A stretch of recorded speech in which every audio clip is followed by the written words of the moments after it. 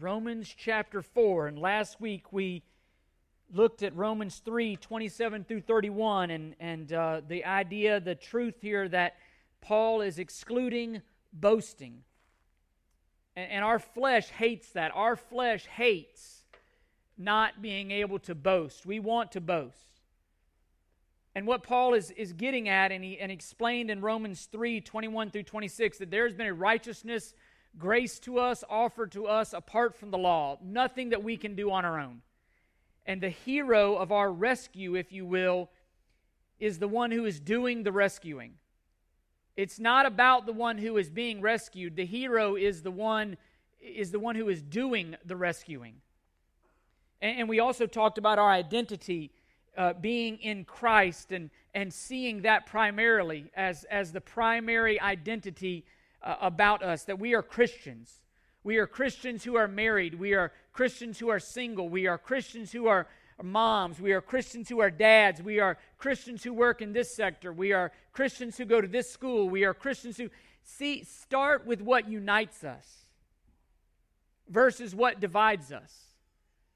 Allow the primary modifier of our lives, we said, to be our salvation, to be our identity in Christ. More than anything else, believers, we are believers, and that belief, that salvation, is to guide and direct. More than anything else about you, your salvation is what guides and directs your life, what informs, what modifies every other aspect of your life. Not your maleness, not your femaleness, not your race, not your job title, not your education level. No, none of those other things primarily defines who you are. It's in Christ. Start with what unites us. Allow the gospel. That's why on our shirts, they say transformed, unified by the gospel.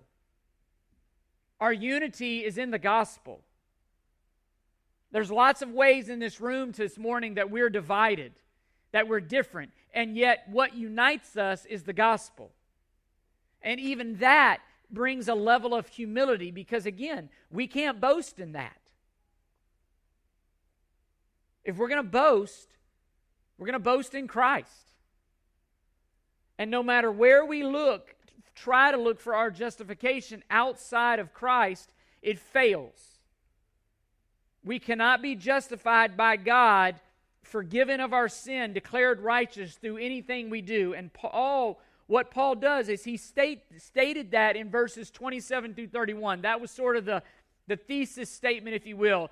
And over chapter 4, he's going to explain how this looks, and he's going to use specifically Abraham. He's going to mention David in verses 6 and 7, but chapter 4 of Romans is primarily about Abraham, and I'll explain to you why I believe he also mentions David here. But you'll see on your main point, again, the main point is dealing with boasting. It is crucifying our desire to boast, our ability to boast. All right, and the main point, God justifies the one who does not work, but instead believes. Believes is the word there in the promises of God. And that faith is credited. That is the means through which righteousness is credited to your account. That belief, that faith.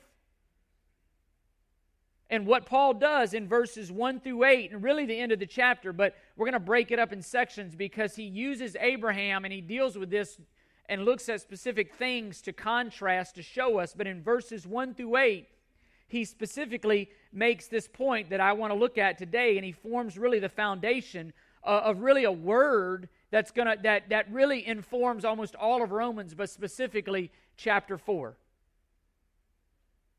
And so I'm going to look at verses 1 through 8 today and glean these truths that God justifies the one who does not work but rather believes. What does that mean? Because people get all kinds of sorts of sideways when you read there, God credits righteousness to the one who doesn't work but believes. What does that mean? And so I want to break that down today. And you'll see on your handout the first point.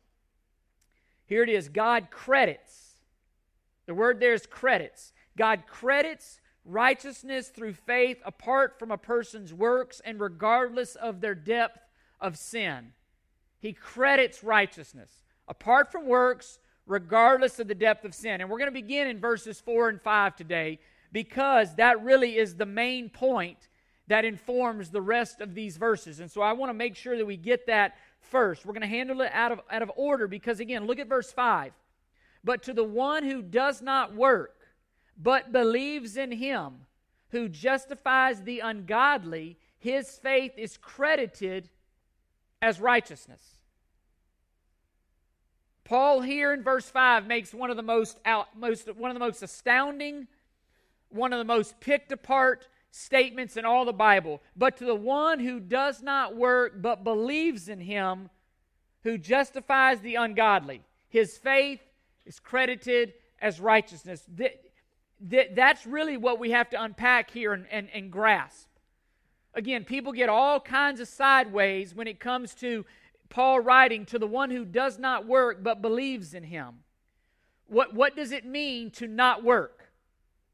What does it mean to simply believe in him and that belief be the means that your righteousness is credited? The key word here, and the reason why it's your fill-in, is the word credit.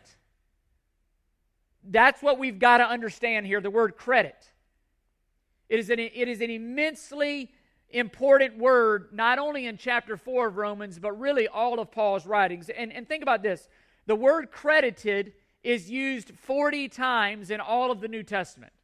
So if you take all the 27 books of the Old Testament, take those, it's used 40 times. All right? 34 of those usages are by Paul. So out of the 40 times that the word credit appears, the Greek word there, 34 of those are by Paul. All right, so clearly this is a main emphasis of Paul's theology. Of those 34 times, 19 of those usages are in Romans. What does that tell you a main emphasis of the book of Romans is? The idea of crediting righteousness. Huge theme. Listen, of those 19 usages of Paul in Romans of the word credit, 11 of those 19 occur in chapter 4. What does that tell you the emphasis of chapter 4 of Romans is? How someone is credited righteousness. How God, again, can be just and the justifier of those who have faith in Christ. Paul is explaining here in chapter 4 how God can rightly credit righteousness. It's an immensely important aspect of Paul's theology, and he builds it in chapter 4.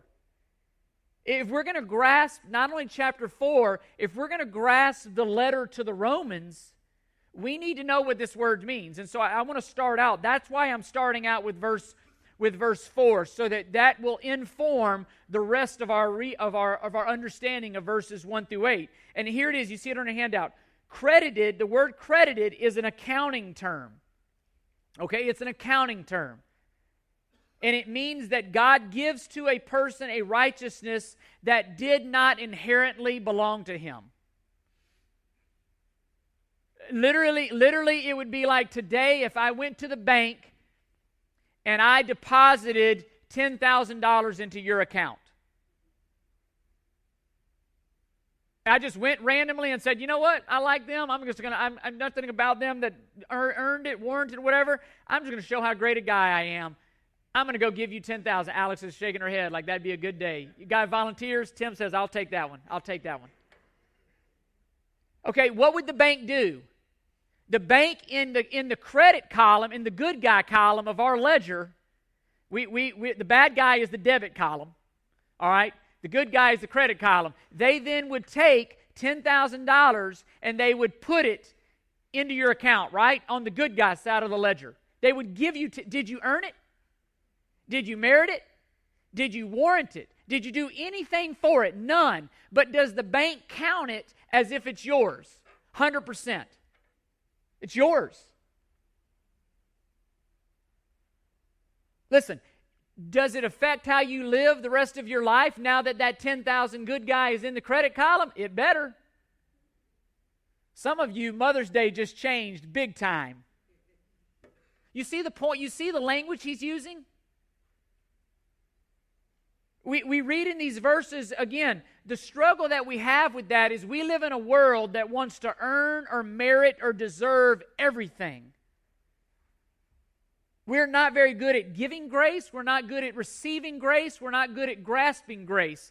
Everything wants, if I did that to you, I promise you, you would want to do something to pay me back in some way, shape, or form.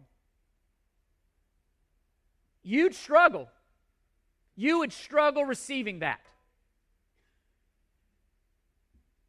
And we struggle with this whole idea of God crediting our righteousness. Even Abraham, we've been taught to believe, and Jewish children who would have read this would have been taught to believe that there was something, specifically Genesis 22, it could be the leaving of Ur and going to a land that he was told later, but specifically Genesis 22, we think that is what got Abraham his righteousness, the offering, the willingness to offer Isaac. And that is specifically why Paul does what he does here.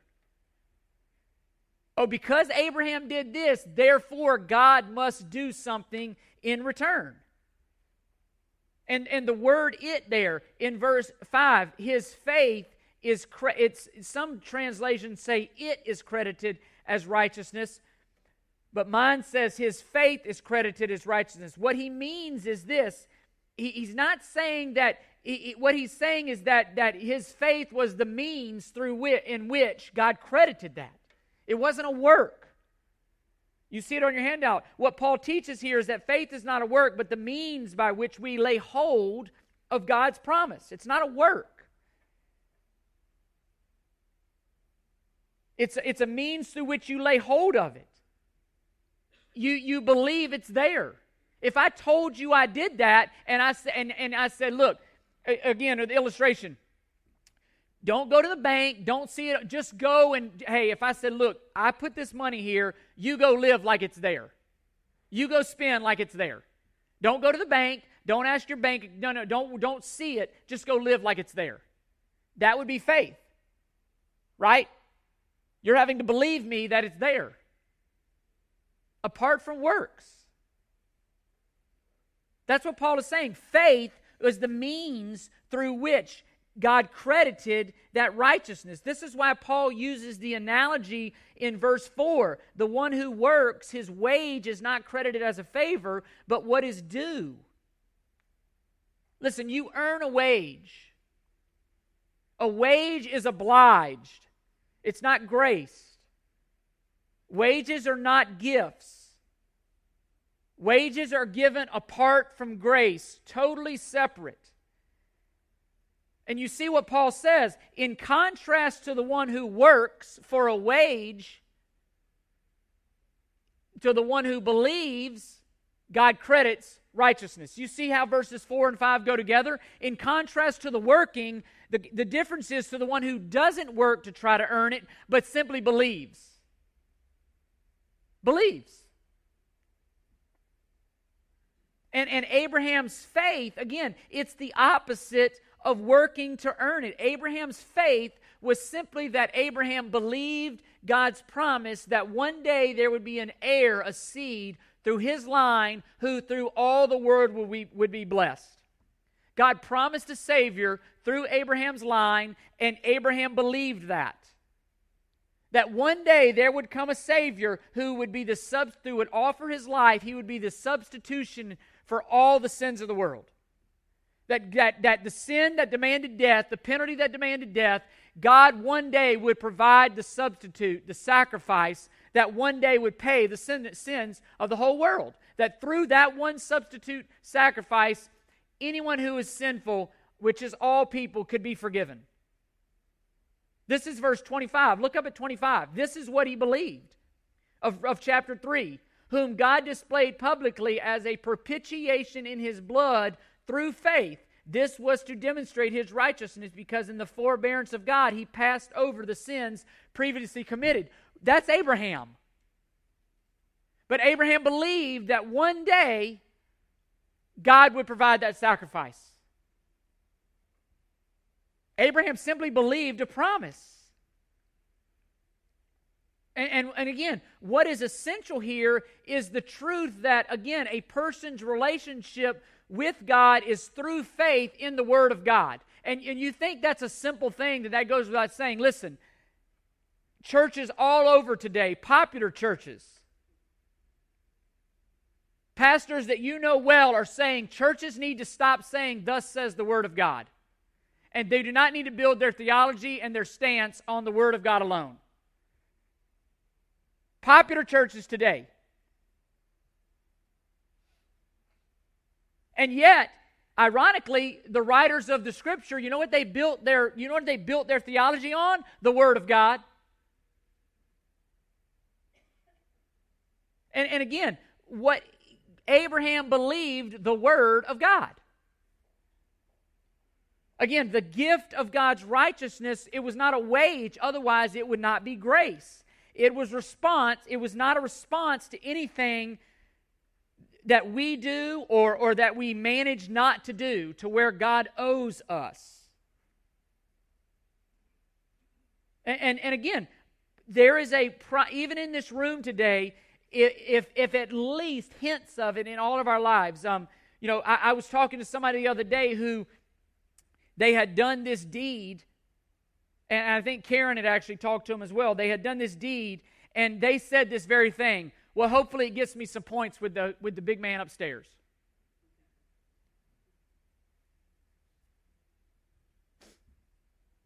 Listen, that theology is alive and well.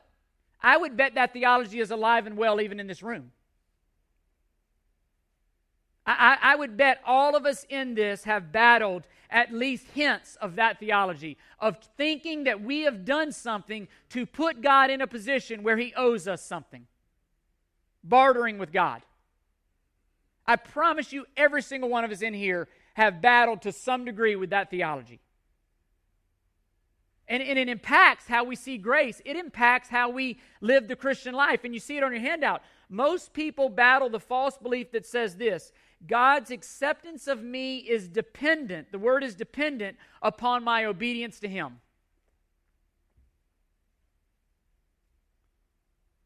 Somehow it's tied to my obedience.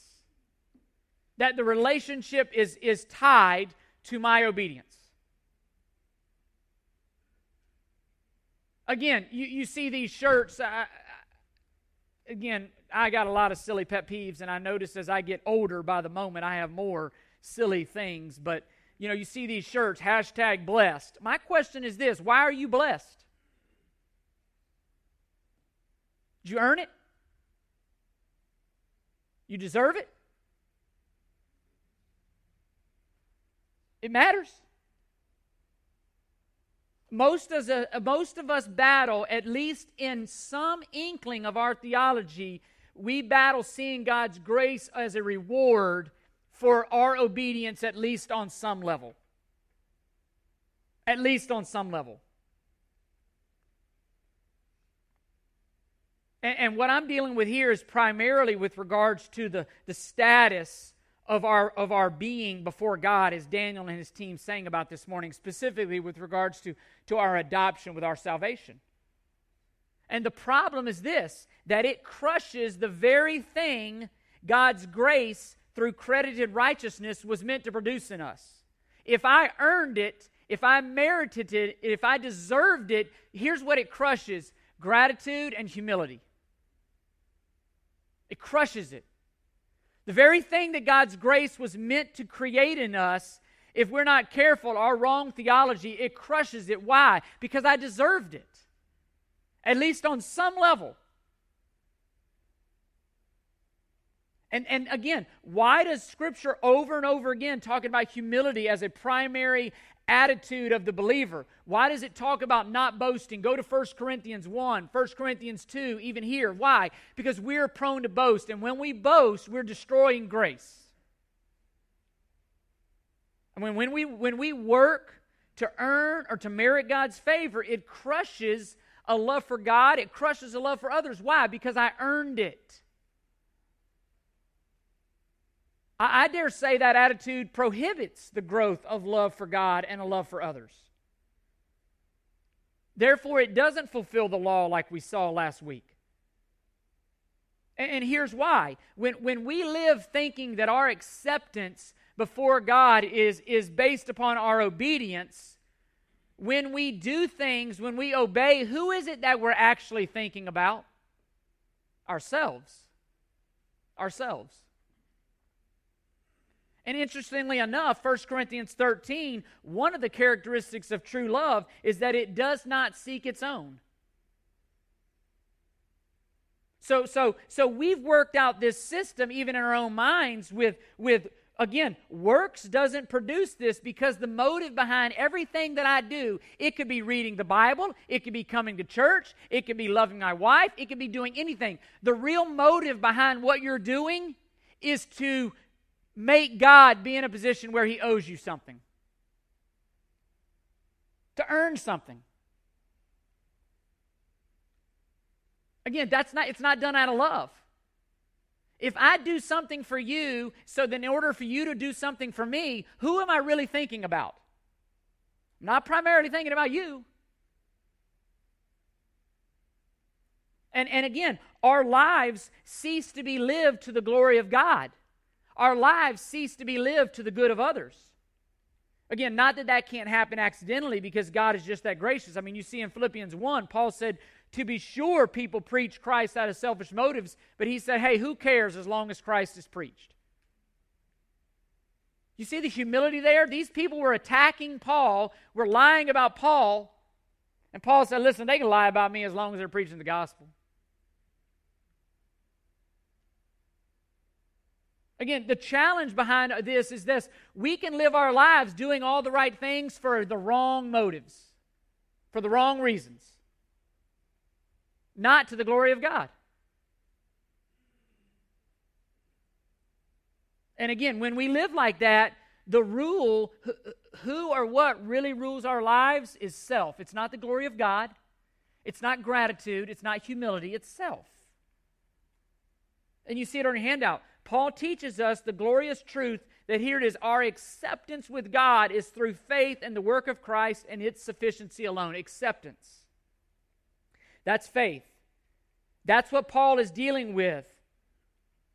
Trusting completely in the work of Christ as being sufficient for the forgiveness of your sins. Therefore, I don't work for the forgiveness of my sins. I don't work to be adopted by God. I don't perform for God to put on this show so that He'll accept me. And again, I thought about this illustration, and all illustrations break down at some point. So forgive me, but imagine this. Imagine you're drowning in the rapids. And the guide tells you, stop flailing around and simply float on top of the water. With your feet downstream, just float. Stop flailing around and float. What are you going to do? Seems kind of counterintuitive. Until you do it and it works. If you trust Him, if you trust the guide, you'll obey Him. You'll do what He says. You'll simply trust what He says is right. You'll trust what He says is right. And you'll stop flailing and you'll simply float. But think about this. Think about this. Suppose you did that and you survived. When you get in the boat, would you brag? Hey, it's a really good thing I did what you said I'd do. It's a really good thing. It's really, you know what, if I hadn't have done that, I wouldn't be alive today. You know, if I hadn't have grabbed that rescue, if I hadn't have grabbed that floaty, I wouldn't be in the boat today. Well, you see how, I mean, like, if I was walking along the beach and somebody was drowning and I swam out and rescued them and they got on the beach and they started bragging about anything, what would you think about that person? Not good thoughts. Not thoughts you could say in here, probably. That's what Paul's getting at. God gets the glory for our rescue. You know, faith is stop flailing around and rest in Christ. It's stop trying to do things to earn God's favor and simply rest in Christ, in His sufficiency. That's faith. That's what Paul is talking about to the one who doesn't work. We're resting in the promise of God. We're believing simply the promises of God. And that's what Paul means here. We don't work. What he's saying is we don't work as a means of meriting righteousness or forgiveness. When it comes to being credited righteousness, when it comes to being forgiven, we don't work but rather believe. We believe in the promise of God. And you see it on your handout. What Paul teaches is that we do not depend on our works for our standing before God. It is by grace.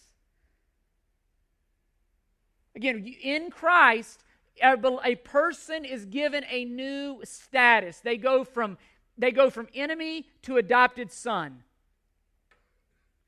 And again, they're renouncing any claim upon God through their works. And what he's saying is we can't take credit for that. Our relationship to God is by grace through faith, not by works. And you see it on your handout to be clear here. To be sure, obedience in the Christian life matters, but our obedience affects our fellowship with God, not our standing before God. You're a child. For as many as believed in Jesus Christ, He gave them the right to be called children of God. How I live my life, again, faith may be the issue, don't get me wrong, but how I live my life becomes a fellowship issue. That's what 1 John is all about. If we confess our sins, He is faithful and just to forgive us of our sins and forgive us of all unrighteousness. If we claim to have fellowship with Him and yet sin, we lie and the truth is not in us. 1 John, he's talking about fellowship.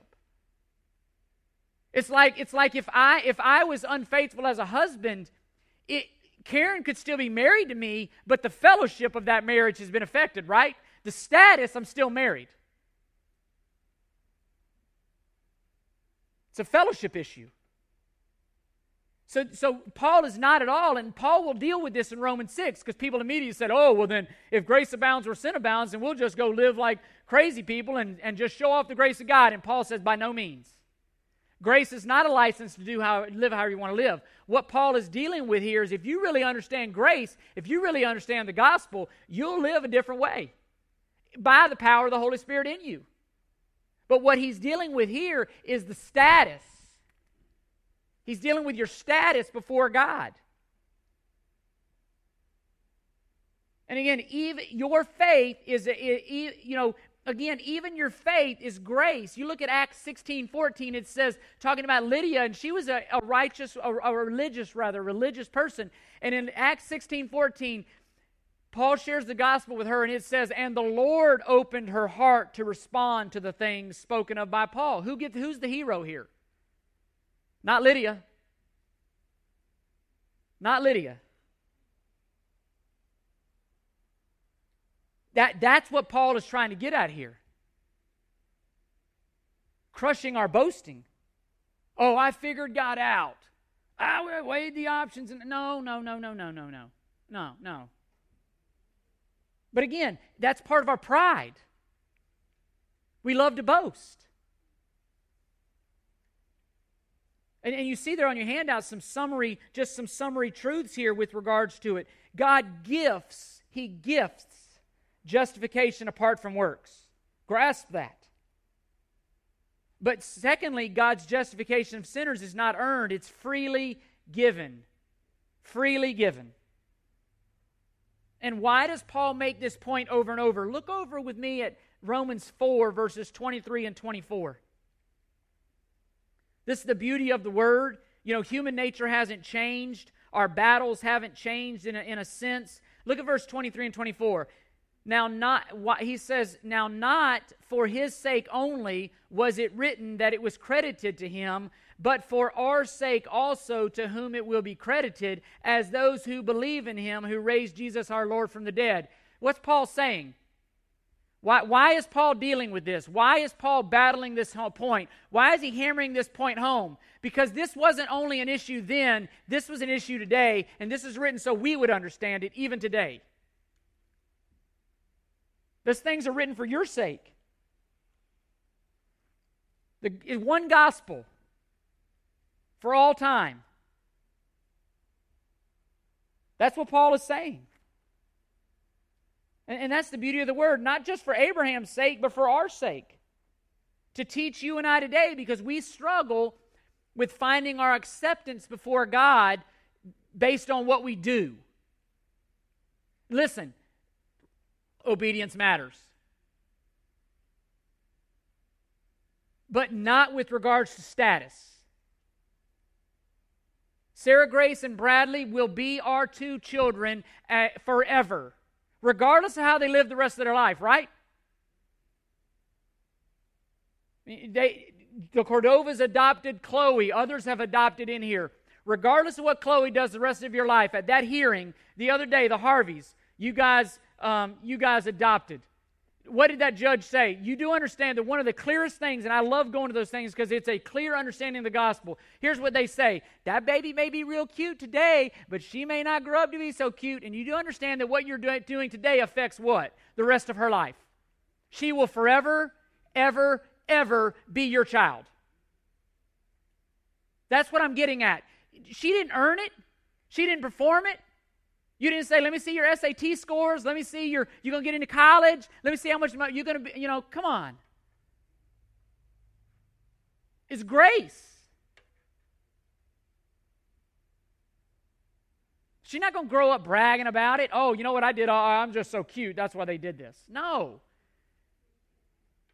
She is cute, but don't get me wrong. I'm not trying to say she's not cute. You see, that's the point. We're talking about status here. How you live your life is going to affect the fellowship you have with God for sure. But your status is credited through faith. And in Christ, the promise that we're believing is this: I can be fully accepted in Christ. A once and for all status change before God through Christ. Orphaned to adopted. And I think many of us could it would be a blessing just to walk out of here today understanding just that truth. To stop living this up and down Christian life that I didn't get a chance, I didn't read my Bible today. God must be so angry at me. Come on. Would he have rather spent time with you? Yeah, but stop this up and down Christianity stuff. Your obedience matters for sure, but your status is secure. Understand, again, Ephesians 3, Paul said, of all the things Paul could have said, Paul said this: understand, I pray that you would understand the height and the depth and the width and the breadth of what? God's love for you. See how great a love the Father has lavished upon you, that you should be what? Children of God. Why does the Bible use those terms? Because they mean something. There's permanency there. That's what Paul is hammering here. To the one who doesn't work but believes in him. And that takes us back to verses 1 through 3, where we continue to build this point, because Paul uses Abraham, even Abraham, as example. There's your point number 2. Even Abraham was credited righteousness apart from his works and in spite of his sin. For what shall we say then? That Abraham, our forefather, according to the flesh, is found? For if Abraham was justified by works, he has something to boast about. Listen, but not before God. Listen, you might have something to boast about in your life. That's fine, but not before God. Again, Abraham, that cool stuff. But Paul immediately uses Abraham as an illustration of verses 27 through 31. Even Abraham couldn't boast. And again, Paul doesn't deny that Abraham has works. No person could deny that.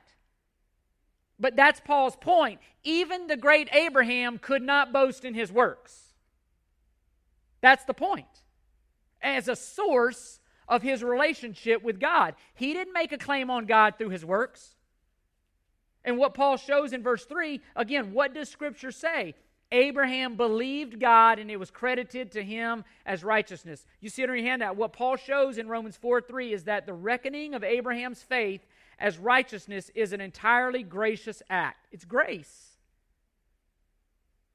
And Paul specifically uses Abraham because that would have had a huge impact on his readers, specifically that Jewish audience.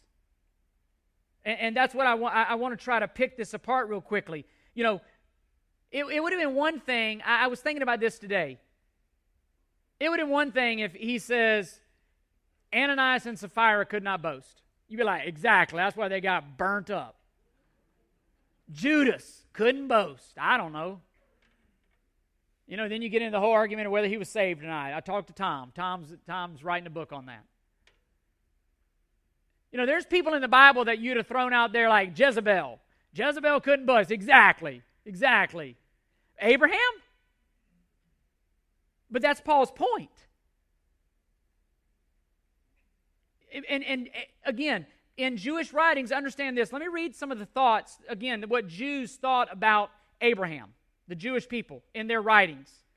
Abraham was perfect in all his deeds and with the Lord, and well-pleasing in righteousness all the days of his life. Another part of their writing says Abraham did not sin against God. Another one says no one has been found like Abraham in glory. Abraham was held up. Again, what do you find? That Abraham was held up as a model of obedience to God. Clearly, there was a link to Abraham's righteousness, his status before God, with his doing, how he lived. And that's exactly why Paul uses that here, I would argue, that is unbiblical. Even the great Abraham, go all the way back to the beginning, your father, if you will, with regards to the flesh. You think he was perfect. Abraham did not earn his righteousness before God. And he makes his point by quoting the Old Testament. What Paul quotes there in chapter 4, verse 3, is Genesis 15. And here's an interesting point to note. That in Genesis 15:6, that is the first time in the Bible that the word believe occurs. And interestingly enough, the very first time you see that word, it's connected to what? Righteousness. Abraham believed God, and it was credited as righteousness. So right from the get-go, right from the start in the Bible, belief and righteousness are connected. And this is Paul's point. And what happens is many people interpret Genesis 15 in light of Abraham leaving Ur, or in light of Genesis 22, where Abraham offered Isaac. And what Paul does is go way before that to say way before those things happened. Even in Galatians, you see 430 years before the law, Abraham was credited with being righteous. How? Through his faith. His faith.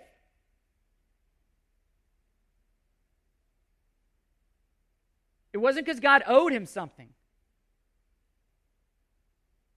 And you see it in your handout. Paul shows that the gift of righteousness was graced before his circumcision or obedience to any law.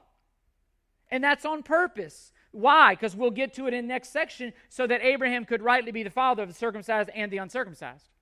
God did that on purpose. And again, here's something important to note as well about faith. Abraham believed God. Abraham's faith was not a general belief in God. It wasn't even a belief in the general character of God. Abraham's faith was in a specific promise given by God. There's a difference.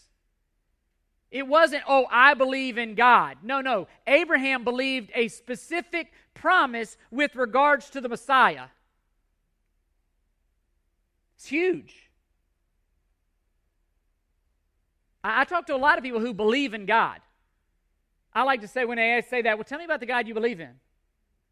Even when someone says, well, I don't believe in God, here's my question. Well, tell me about the God you don't believe in, because I probably don't believe in that God either.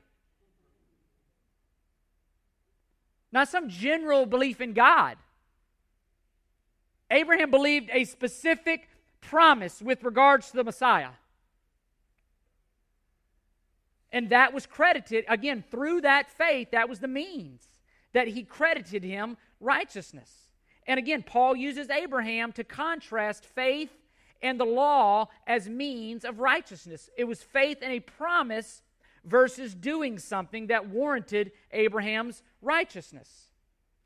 And you see it on your handout. Paul holds up Abraham as a model of faith and not works. And this is his whole point. Not even Abraham, not even the great Abraham could boast. And that would have been a huge statement for Paul to make. Highly regarded. And what Paul is combating, you see it there on your handout, the idea that Abraham's works merited him favor with God. And at the same time, he's showing that this is in line with the Old Testament. Habakkuk 2:4, the righteous shall live by faith. Everything flowed from faith. And again, even the great Abraham could not make a claim on God. And secondly, he uses David here in verses 6 through 8. Even David was not credited righteousness based upon his works. And it's very debated why does David show up in a chapter focused on Abraham? And many people believe it's this, that the Old Testament required two witnesses to establish a fact. All right? And so Paul offers Abraham and David. It's also very interesting, though, a perspective. Go up to verse 21 of chapter 3. But now, apart from the law, the righteousness of God has been manifested, being witnessed by what? The law and the prophets. Think with me for just a second. The use of Abraham, guess where he shows up? In the writings of the law. The use of David, guess where David shows up? In the prophets. You see what Paul's doing here? He's backing up his claim that, listen, this righteousness apart from the law is witnessed in the law and the prophets. Oh, by the way, let me show you how. Abraham and David. This is not some new theology. Two witnesses, that's exactly what you need for it to be validated. And by the way, the law and the prophets both testify to this. But again, right behind Abraham in their history was David, the great warrior, the great king. And yet there's contrast because clearly David sinned, right? Listen, clearly he sinned. One could argue, and people do this, one could argue that Abraham, that when you say Abraham didn't sin, in my mind, I'm like, I don't know what book you're reading. Lied about his sister, Hagar. But again, people would argue, and people do argue, that those were cultural issues, that if you understood the culture, that those weren't quite as gross as they would be today. Listen, there's no argument with David. You're not contextualizing adultery. You're not contextualizing murder. Again, David himself didn't try to get away from that. Go to Psalm 51. Clearly, David fell short. How could God forgive that person? How could Nathan say to David, your sins have been forgiven? Because God credits righteousness through faith, not by works. And again, David even becomes the model of what forgiveness looks like. David becomes the model of what it looks like for God not to count someone's sins against them. Faith. Faith. I mean, imagine for a moment, just for a second. Imagine Uriah's mom hears that statement. Hey, David, God has not counted your sins against you. What? Ho, ho, ho, he killed my son. How are you going to do that? God, how are you going to be just and the justifier? I'm going to crucify my son. I'm going to deal with David's sins through a substitute. Oh, I'm going to deal with his sins. And that's exactly what Paul has just said in 3:21 through 26. How can God be just and the justifier? How could God pass over even David's sins of murder and adultery? Because Jesus would pay the price. Again, go to Psalm 51. Here in verses 7 and 8, Paul quotes Psalm 32. And why does he do that? Because even in the Psalms, look at what it says, verse 7 and 8. See if you can, again, pick out the word that matters. Blessed are those whose lawless deeds have been forgiven and whose sins have been covered. Here he goes. Blessed is the man whose sin the Lord will not take into what? Account. There's that word. There's that word. Blessed is the man whose sins the Lord will not keep in that credit column. How can God do that? Christ. Christ. How can God rightly forgive even a murderer and adulterer and still be righteous? Christ. And listen, the picture of Psalm 32 is someone weighed down by sin and guilt, and here it is. It's a picture of God assuring somebody of forgiveness. There's some in this room that need that this morning. They need to be assured of God's forgiveness. They need to be assured of what Paul will deal with in Romans 5:20, where he says, where sin abounds, grace much more abounds. And again, whether you're Abraham or whether you're David, it's not by boasting. It's faith. And you see it on your handout. Paul shows in Romans 4:6 that the reckoning of David's faith for righteousness is, again, same as Abraham, a gracious act. Verse 6, just as David also speaks of the blessing on the man to whom God credits righteousness apart from works. And again, it says there, our sins have been covered. Notice what it doesn't say. Blessed is the man whose sins have been, who they worked off their own sins. Blessed is the man who did enough to make up for his sins. Blessed is the man who did a lot of penance to balance out the guilt of his sins. You know what it says there? It says they've been covered. Gracious act. Immediately.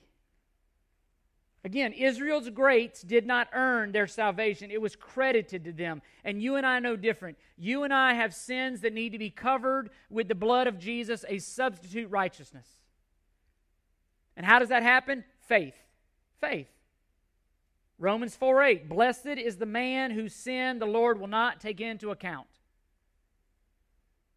And Paul's point is to drive everybody to that point. Why? Because then you can declare what is declared in Romans 8:1, for now there is no condemnation for those who are in Christ Jesus. Before there was condemnation due to your sin, but now, no condemnation. How can you justly forgive sinners, God? Christ. How can you be just and the justifier of those who have faith in Christ? Christ. He did what the law demanded. He obeyed the law perfectly, and he died in the place of sinners. The righteous for the unrighteous, the godly for the ungodly. Substitute. And that grace ought to amaze us. That God freely justifies the ungodly. I mean, build your life on that grace. Cling to that grace. Again, you see it on your handout. Becoming a Christian is first and foremost a change of status. Grasp that. You're a new creation. If anyone is in Christ, he is what? A new creature. Old is gone, new is come. That judge signed that certificate a couple Fridays ago, and Zaley had an entirely new family. Just like that. Just like that. Apart from nothing she did.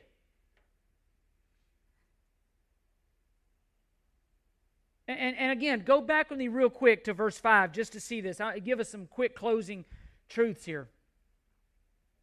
Just the justification being faith alone. Again, look at what it says here, and you see on your handout. Think about these things. But to the one who does not work, the fill in there is work. To the one, justification by faith is to the one who does not work.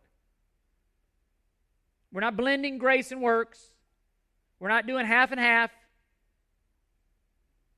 Listen, if you feel bad about your sins and you think you can just get them under control so that God will accept you, listen, you have not ceased working for your forgiveness. You don't understand grace. If you think, oh, if I just become a missionary and I go live and work in the slums and I'll deprive myself of these comforts and I'll do this, that, listen, you haven't ceased working for your forgiveness. You haven't grasped grace. If God calls you to do that, that's great, but that ain't earning your salvation. To the one who does not work, stop working and believe. And secondly, look what it says. In him who justifies the ungodly. In salvation, God is justifying the ungodly. That's you and me. You want to talk about ruining our boasting, but we don't want to see ourselves that way. If we were to writing this, it would be like God is justifying good people. He's justifying more or less good people. But Paul says, no, he's justifying the ungodly. Unrighteous. And again, when Jesus saved you, by grace through faith, you were ungodly. Godly works, again, they don't have a role in our life until we're saved. God saved us to good works. He didn't save us through good works. He saved us that we would be able to do good works by His power in the Spirit. Ungodly. And thirdly, faith is credited. It says his faith is credited as righteousness. Again, faith is totally leaning on Christ's sufficiency. Totally leaning and praising Him for what He has done. And until we grasp that, we won't worship rightly, we won't be humble, we won't love rightly. And what we've got to realize as we close is this. Right now, at this very moment, every single person sits on the brink of hell. Not as a self-imposed condition, not as something they've brought upon, they've determined themselves. They sit there because a righteous God has said, if you do not repent, you can have righteousness through Christ, or you spend eternity in hell. Even there, God is just. God is the one imposing the sentence. Please hear me. He is the one imposing the sentence. But He's also the one who's thrown the lifeline. He's also the one who's created a way where there seems to be no way. And in our minds, we say, well, it has to be God's sovereignty or man's responsibility. It has to be this, it has to be that. No, listen to me. Is God sovereign? Yes. Are men responsible? Yes. Leave them alone. You say it doesn't make sense. There's a lot of things that don't make sense. Listen, God has made a way where there seems to be no way. Whosoever will call upon the name of the Lord, what? Shall be saved. Oh, well, that must mean that they were ordained. Who you worried about the wrong thing? Our job is to preach the gospel. Our job, as Romans 10, is to be the beautiful feet on whom the gospel goes to a lost world. We preach the gospel, we do our job, God does His job. Right? I don't always know how it works, but I do know this. Where Christ is preached, people repent. And as many who will call out upon the name of the Lord, what? Will be saved. God is sovereign, man is responsible. And for us in this room today, rely on Christ. Find the sufficiency in Christ. Look to Christ. Trust the promise of Christ. The number one issue for all of us is this: how will we escape the wrath of God? How can you be made right with God? By trusting the promise of Christ. Same for you, same for your neighbors, same for your schoolmates, same for your co-workers, whatever. Trusting in Christ. Abraham believed God. No matter what you've done, no matter what we know you've done or think you've done or don't know you've done, you can be forgiven today. That's the beauty of Christ's sufficiency. Though your sins were scarlet, they can be washed white as snow. That's the good news we get to preach. It's by believing the promise of Christ. I pray that we would be a people that make much of Christ, that we would not boast, that we would understand the sufficiency of Christ, that we would not boast even for 1 second for anything that God has done. And I pray that that would pervade this place in our lives with a spirit of humility and gratitude and love.